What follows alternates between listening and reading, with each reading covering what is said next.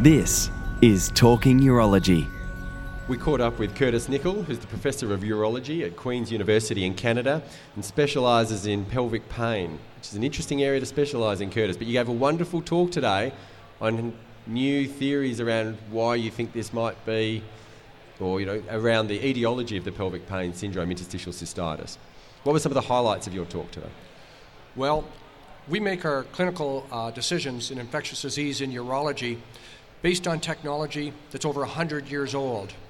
We're still taking urine samples, plating it on an auger, and putting it in 24 hours in an incubator, and then making a decision.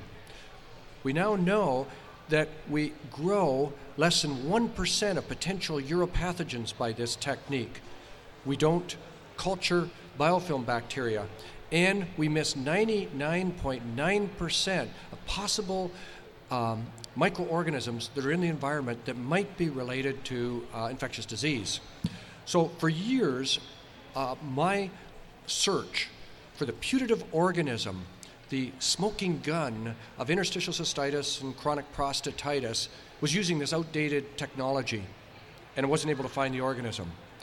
Now, with very high-tech, non-culture techniques, we can identify microorganisms. The one I use is an IBIS technique that works on the mass spec of molecular weight of the nucleus, which is unique for every microorganism.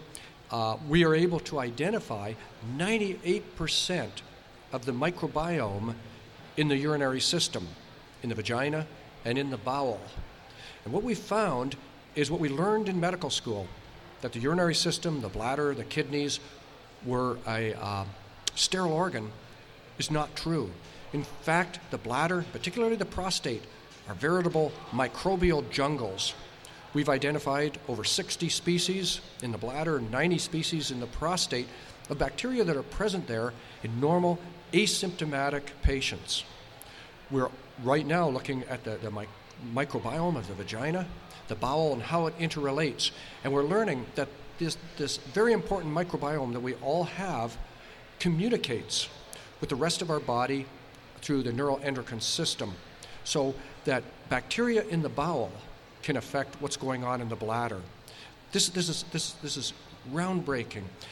And we come to the realization that we as a human have more microorganisms in our body than we do mammalian eukaryotic cells.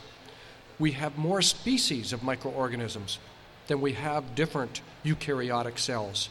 So in fact, we're nothing but a carrier for our microbiome, which affects everything, our mood, our general health, our bowel function, and yes, our bladder function, and pelvic, bladder, prostate pain. Are there any major differences between normal controls and interstitial cystitis or painful bladder syndrome people that you've found so far? So that was our hypothesis. It was to find the microorganism that caused these diseases. So we've just completed a 4-year program, very expensive, on more than 1,000 patients and age-matched controls.